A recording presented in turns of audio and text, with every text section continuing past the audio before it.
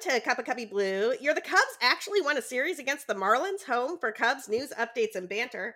We're the official podcast of Bleed Cubby Blue. You can find us wherever you get your podcast by searching for Bleed Cubby Blue. If you like the show, leave us a 5-star review and a rating so other people can find it too. I'm Sarah Sanchez. I write about the Cubs and MLB's absolute abject failure to provide women adequate special gear at Bleed Cubby Blue. And I am joined, as always, by my co-host, Danny Rocket. How's it going, Danny? It's going great. I'm exhausted. we had such a great fun day yesterday after the game at Nisei Lounge. Bleacher Bum Band played. We karaoke'd. Christopher Morel and some of the bullpen guys came by, and Brandon Hughes actually gave Bleacher Bum Band $50 on Venmo. Aww. Yeah, what so thank you. What a dude! Thank you, Brandon. It'll go to pay for the door we broke at Nisei Lounge. You broke a door? You broke Nisei? We always break something. We're a band and we rock, and so we break things. We accidentally cracked the door moving out the drums last night. So it's like, thanks, Brandon Hughes. You paid for Nisei's new door. Oh my God. But we had such That's so fun. cool, though. I love that they showed up. They did, and we had such a good time. They wouldn't sing, though, and so I kind of gave him a little crap about that. Miguel Esparza, though, was there, the Spanish language voice of the Cubs, and he sang some Elvis. A lot of people don't know he's a former Elvis impersonator. So we had a blast. I mean, what a fun day. We had the beer from the Black Beer Baron. We kicked the keg of Summer of 54, so we had to change it over to Harold's 83, which was really good. It's like a honey ale. And anyway, we had a great time. I'm feeling it today. Cubs won a series, so I'm feeling good about that. I'm feeling good, but I'm exhausted. So it's that good kind of tired where you earned it, you know? I'm so bummed I couldn't go. I was stuck in the Kansas City airport dealing with tons and tons of flight delays. And if you've ever been to the Kansas City airport, you know exactly how tiny it is and that there is nothing there. So it was very much like just sitting in the world's tiniest airport waiting for a flight to take me back to Chicago. And I'm so sad I missed it. Please do the karaoke party again, because I will totally, well, how do I promise this correctly? I will sing with the right amount of alcohol. Yeah, well, there was definitely the right amount of alcohol going around last night, which is why I feel how I feel right now. We had fun. You know, you mentioned Miguel Esparza. He had my favorite call of the weekend. So let's just jump into these games, calling Wilson Contreras' go-ahead home run in that first Marlins game. What a moment for Wilson and Wrigley Field. And if you haven't heard Miguel's call of it, go back and get the Spanish language call of that. Danny, what were these games like this weekend? I was so bummed I was not in town to welcome Wilson back the way he should have been welcomed back. Yeah. Well, first of all, until yesterday, the weather was pretty beautiful. It's been kind of hot, I guess. So, Wrigley was packed. You know, it's like the end of summer kind of crowd. And so I think the vibes were just really rolling with it. Unfortunately, in the first game, they didn't really have any hits until the end. Like they were getting no hit until Nick Madrigal got on. And yeah, and then Madrigal got on again late in the eighth. Willie hits the home run, and that's pretty much the extent of the Cubs offense. So the offense was kind of dead in that first game. They let the Marlins, they kind of gave the Marlins some runs with some bad defense when I think it was Wellman. He threw away a ball on a pickoff, and then there was a hit by pitch, and all of a sudden it's 1-0. But yeah, they were able to pull it out.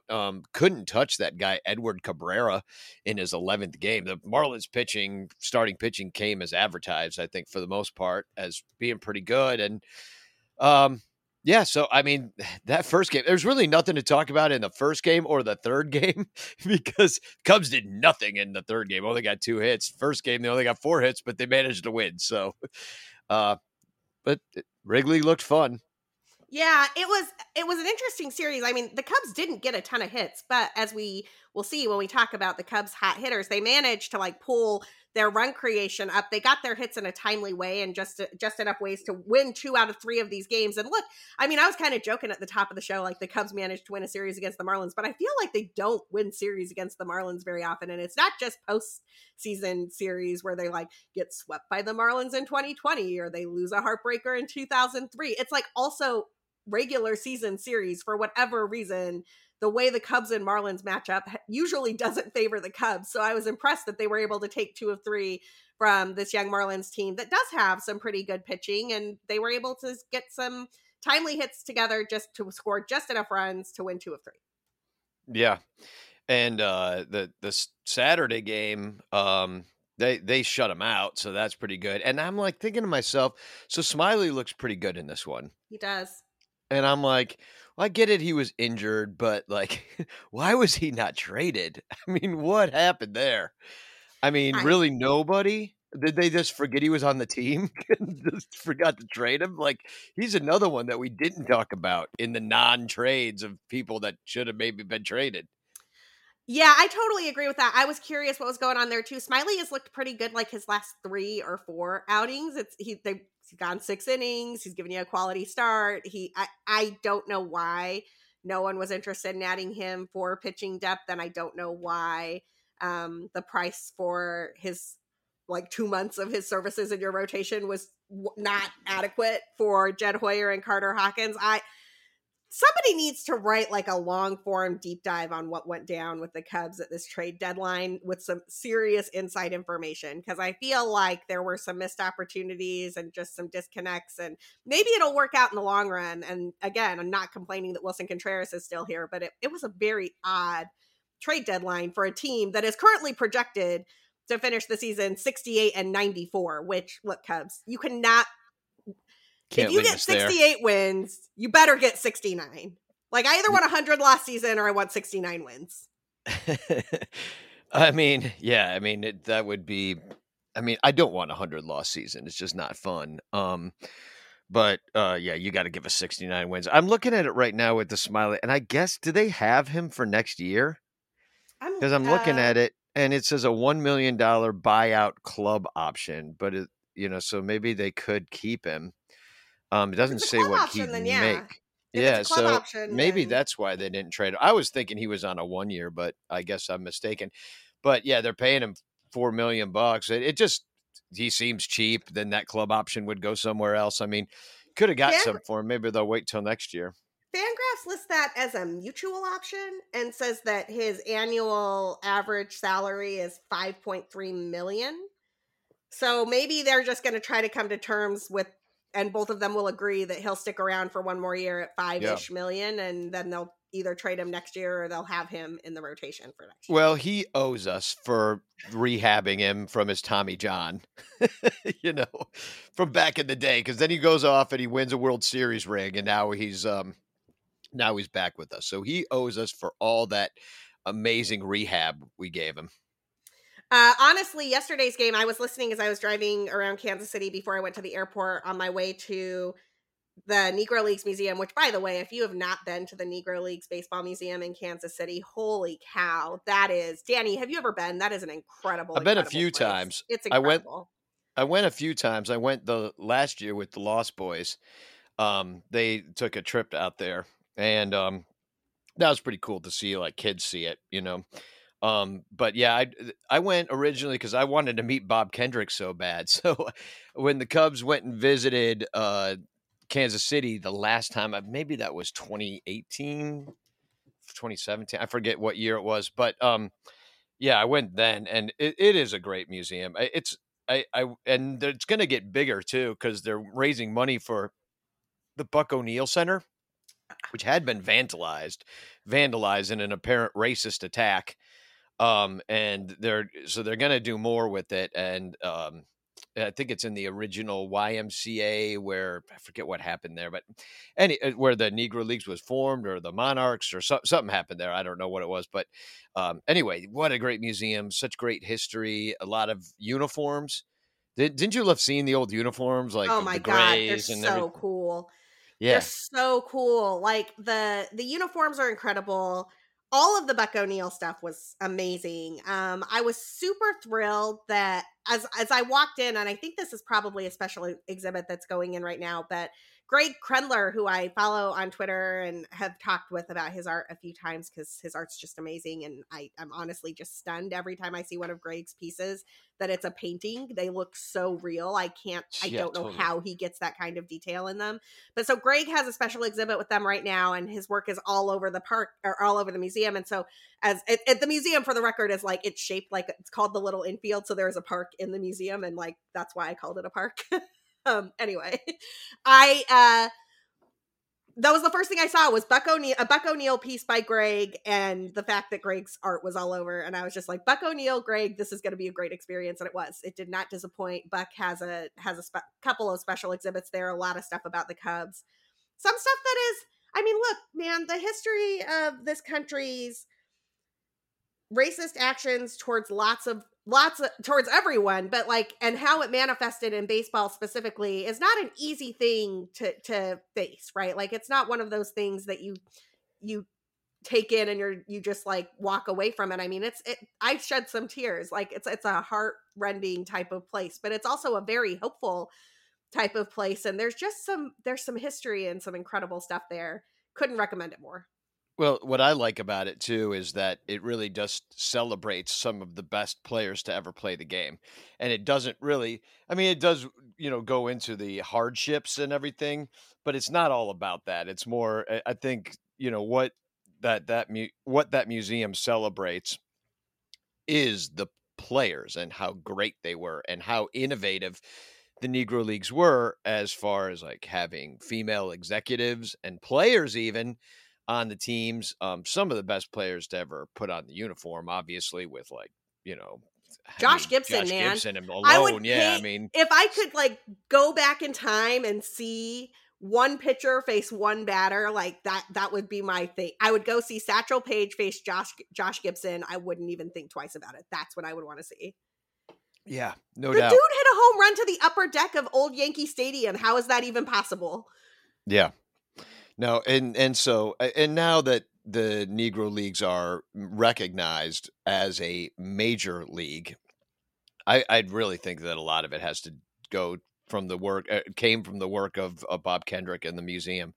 So it's to get that recognition, because I think it's an uncomfortable subject, so people don't want to address like the sad history of it.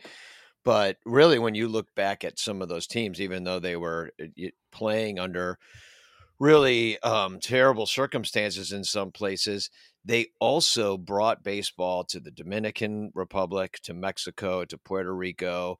As a lot of those players couldn't play.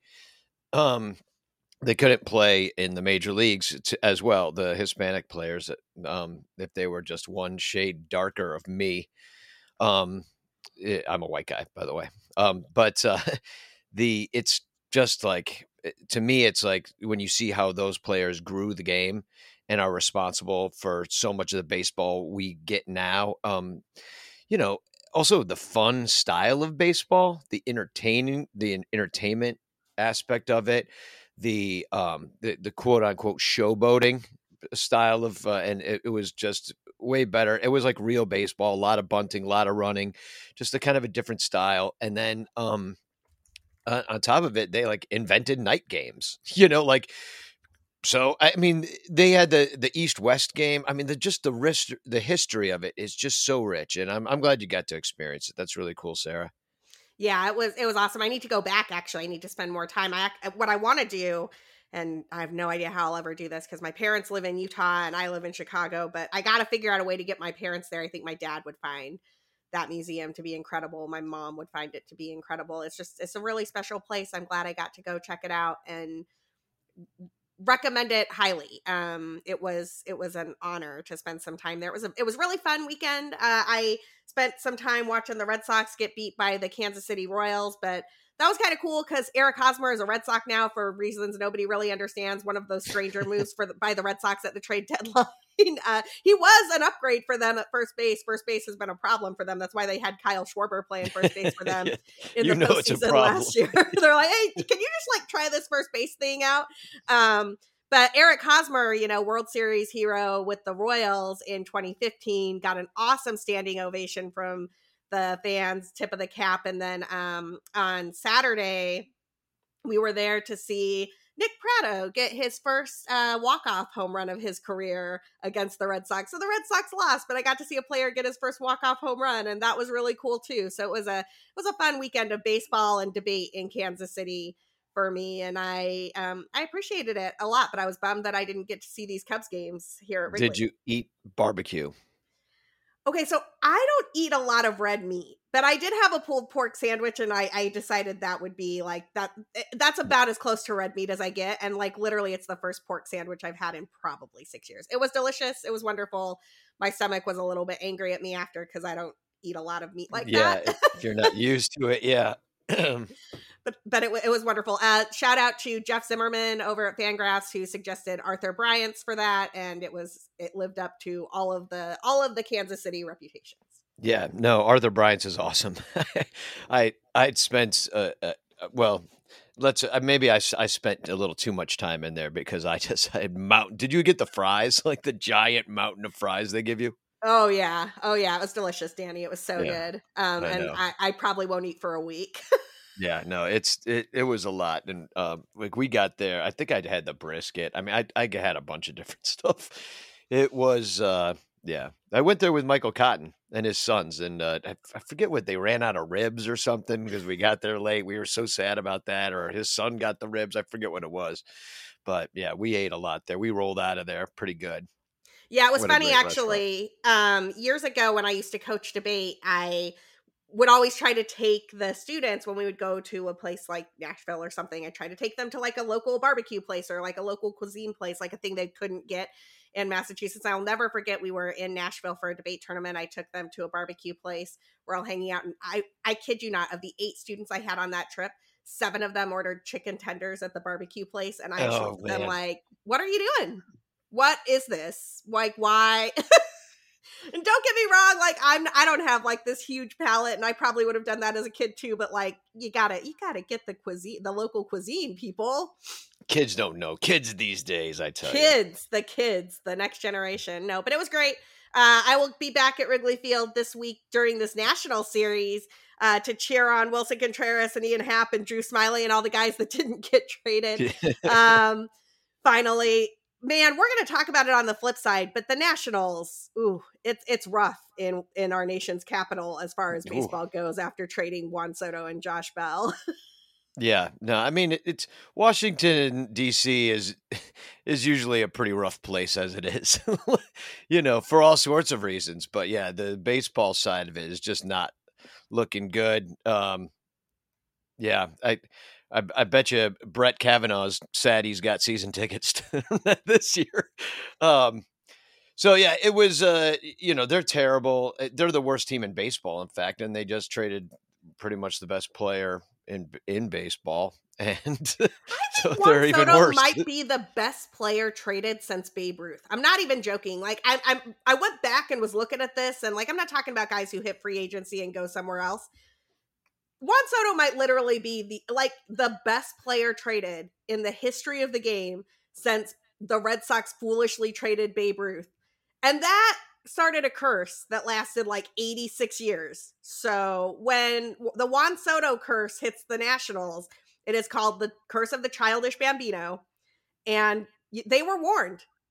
They knew what happened when you trade a player with the nickname Bambino. Like they knew, and they did it anyway. They did it anyway. Tempting fate. Well, it sounds just like a lot of things that happen in Washington, D.C. They don't make a lot of sense. They did do a thing this weekend, though. Like, props to the Senate for actually passing some climate change legislation and some drug pricing legislation, and I don't know, doing things that might just accidentally get the Democrats reelected. Who knows? Doing your job. Doing your job. What a concept. We actually need to take a quick break for our sponsors, the guys who pay for us to do our job. But on the flip side, we will talk more about this national series at Wrigley Field. But first, a quick break. All right, we're back. Nationals headed to Wrigley Field for 3 games starting Monday night. The pitching matchups are Keegan Thompson versus Anibal Sanchez, Marcus Stroman versus, I think it's Pablo Espino. I didn't write his first name down, and I should have, because I just was guessing I knew who that was. And then It's Paolo, Paolo. Paolo, my bad. Paolo. My apologies, Mr. Espino. And Justin Steele versus Josiah Gray. Danny, what do you see in these probable pitcher matchups? Well, Anibal Sanchez is working his way back from a neck injury, and it hasn't gone well for him at all. He's been pretty bad in all of his. I think he's only had 4 games, and they weren't good. And Keegan was bad last time he went out there. So that was against St. Louis, one of his stinkier starts.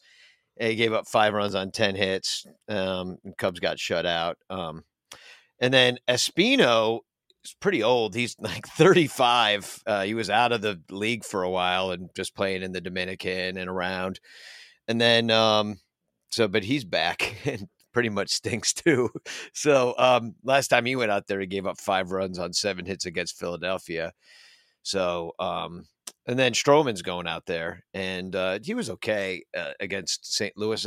You're just kind of looking for him because we definitely have Stroh next year unless we trade him. So you're just kind of looking for him to like establish himself as a Cub and keep on rolling and getting stronger after being injured for a month. And then the sad news is, and I looked this up, is that the Nationals, they kind of own, like the guys that are on the Nationals right now, kind of own Marcus Stroman.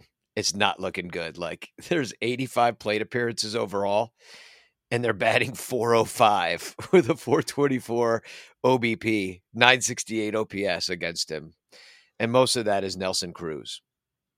Well, Nelson Cruz has not really been himself this year, though. And he currently has, like, whatever lineup protection he had from Josh Bell and Juan Soto is definitely gone. It's so gone, maybe Nelson Cruz will lose in this battle against Stroman. I want to go back.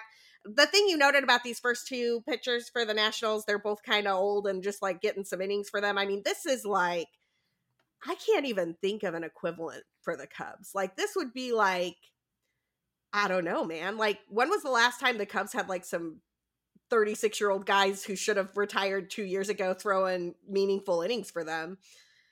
Yeah, I mean, and some no, I mean that I was gonna say like, well, John Lackey, probably But at the end when he was Lackey like knew when to go, right? Like yeah. Lackey like lasted maybe like half a season too long, but like he retired that year. Like Lester went to the Nationals and then to the Cardinals and then did the same thing. Like I can't even think of the last time the Cubs had a guy out there who like was totally like, yeah, you're done, and still throwing some meaningful innings. But we're the Nationals and we don't care. So. Kind of. I mean, I'm excited to see Josiah Gray in the day game on Wednesday. Josiah Gray is one of the younger pitching prospects for the Nationals. He was part of the return for that Trey Turner, Max Scherzer trade with the Dodgers last year. He's an interesting arm that I'm excited to see. But like, other than that, man, this rotation is pretty bleak, and it does not get better in the bullpen. Yeah, it goes a little better actually because their team ERA is the worst in the major leagues, and their bullpen ERA is only like 4th worst. So it gets slightly better. Like so yeah, no, the starting pitching is just brutal. So, but yeah, Josiah Gray is the only guy that they're like working on and maybe will be part of their future. So, but I mean, he's a Dodgers. If you're a Dodgers minor league pitcher, I feel like they've got such a great development system there that you kind of think that this guy's probably going to be something, especially if, they were willing to. I mean, who knows? The Nationals, like with all these young guys and all these prospects, that they're getting these hauls from doing all these deals, and they just completely dismantled the 2019 World Series championship team. Completely dismantled by now. Like they did it way faster than the Cubs did it. And maybe that's right. Maybe it's like, okay, we won the World Series. Everybody's gone. In with the prospects. We're doing it again. See you in 5 years. Maybe, I don't know. But that's what the Nationals are doing because it's only a couple years later. And I don't think is there even anybody on the team? I don't even know. On the Nationals. We're going to talk about that in a second. Before we do, I want to talk a little bit more about Josiah Gray because it's kind of weird how he got to the Dodgers and how he wound up with the Nationals. So Josiah Gray was actually drafted by the Cincinnati Reds and originally traded to the Dodgers with Jeter Downs for the Homer Bailey, Yasiel Puig, Alex Wood like contract swap thing that happened there when the Dodgers were just trying to get Puig out of town, and took on Homer Bailey's contract as a result of that. So I actually wonder, look, Josiah Gray has some good future value pitches and whatnot, and he looks like he's going to be a starter in the league for a while, but it's interesting to me that the Dodgers traded for him, developed him, and then felt comfortable that they could ship him out to the Nationals for Max Scherzer and Trey Turner. Like, I almost wonder if there's something there that they saw that they're like, you're not going to max out here, so go somewhere else. And the Nationals have not really been good at developing pitching. Yeah, well, I mean, yeah, they all got hurt. I see what you're saying with that, but yeah, at the same time, when you're getting Trey Turner and Max Scherzer in a deal, like you have to give up something. You have to give up something. That's true. And they also gave up Keibert Ruiz, who is a catcher who debuted with the Nationals at the end of last year, I think. Playing this year as a rookie. He's also quite good, high OBP guy. Has not really shown the power that people thought he might have, but Keibert Ruiz was the other piece that went back to the Nationals there, for Turner and Scherzer. So, and guess who else you get to see? Ildemaro Vargas. Woo! It's last seen hitting grand slams against Josh Hader. Did we trade him? I think he's been designated for assignment like 5 different times by lots of people and then picked up. So I think that the Cubs designated Ildemaro Vargas for assignment, and then he was picked up by the Pirates, and then the Pirates designated Ildemaro Vargas for assignment, and then he was picked up by the Cubs, and then the Cubs designated Ildemaro Vargas for assignment again. Yeah. Picked up by somebody else, and now finally is with the Nationals. Yeah, I'm seeing that. Like, yeah, the Diamondbacks. Wait, well, that's 2021. Pirates to the Cubs to the Diamondbacks. He was purchased by the Diamondbacks, and now a National though. So congratulations on the job, Ildemaro. old friend Ildemaro Vargas. I mean, I always liked him because he's got a cool name. I didn't like him getting at bats with my favorite team, but I appreciate the name. I mean, in a year like this, I'll just take names. Well, let's talk about these bats actually on the Nationals team, because, I do this thing each episode where I go on to Fangraphs. I generally go back about a month and change. Sometimes I go back exactly a month. It just kind of depends on where we're at. So, for example, today's numbers come from July 4th until August 7th, just because that was a nice little window that gave us about 4 or 5 weeks of data to look at. Usually, and then I limit it to guys who had at least 30 plate appearances, because I don't want some random small sample noise for someone who had a great week, like going off and they have a WRC plus of 540 or something ridiculous, to see who the hot hitters are on the teams that the Cubs are facing. The Nationals have none at this moment in time. The only 2 guys that would have qualified for my WRC plus list of having a WRC plus over 110 would have been Juan Soto and Josh Bell, who are now both Padres, and so do not qualify for this list at this point in time. But beyond that, and this is pretty bleak, the best hitter on the Washington Nationals in that time period, who had at least 30 plate appearances. Actually, hold on, I'm going to limit this because it looks like my limit did not set the way I wanted to. Give me 1 second. There might be new data here, people. I was going to say, hold on. Live data. I know everybody's Cup of Cubby Blue with live data action. Give me 1 second. Tune in as we look things up. That's so funny. It's telling me there's no records to display. That can't be right. Oh yeah, the MLB site breaks sometimes. In fact, like, I'll take a moment to complain about their app, which is just always in some sort of state of disrepair. With unworking links or the. Okay, I got it back, and it's still the same. So here we go.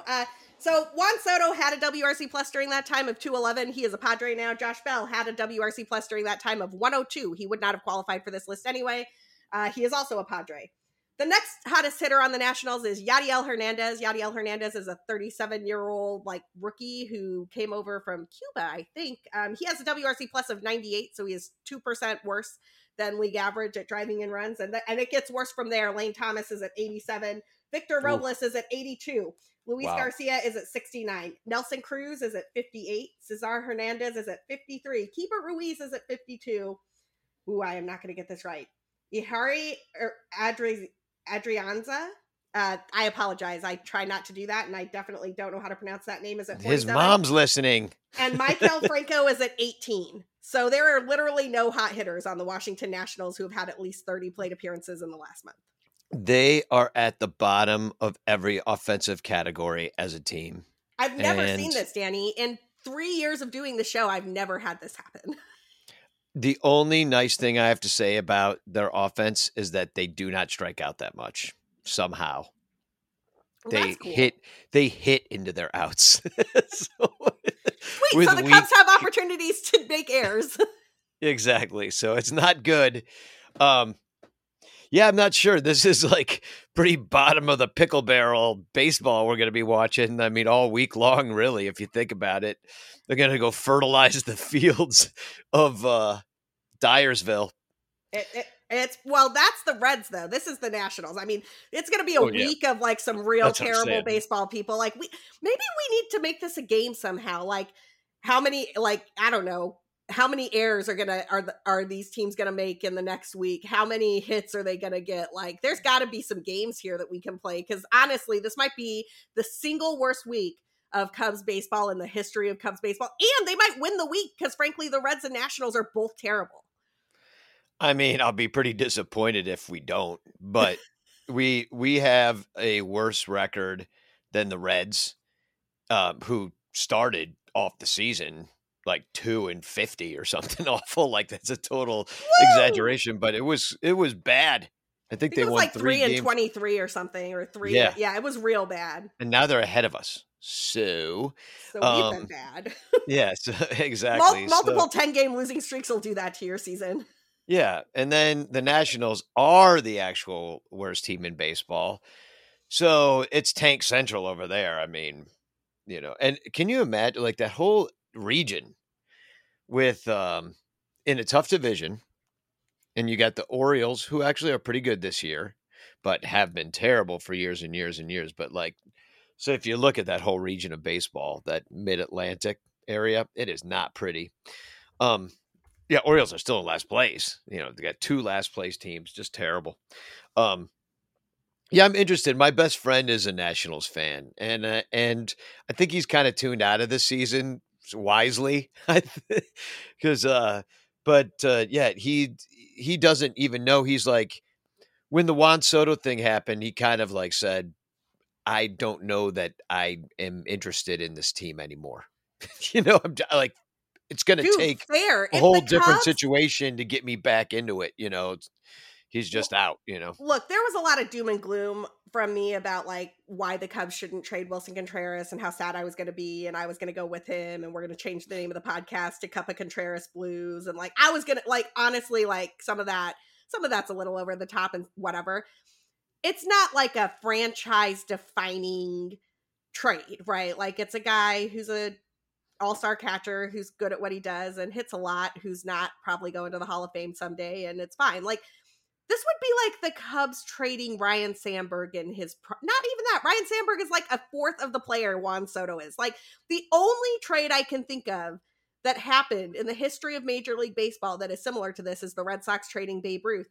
And that wasn't done because of like, I don't know, we're not competitive, we're going to sell the team, whatever. That was done because the Red Sox at that time were managed by an incompetent human being who cared more about his Broadway shows than he did about his baseball team. And he needed the money that he got from the Babe Ruth trade to finance some Broadway flop that did terribly. Like, it was literally just mismanagement. Like, this is deliberate tanking and trading 23-year-old Ted Williams for hope, dreams, and I don't even know. Like, it's just awful. Like, I could not cheer for this team if I tried.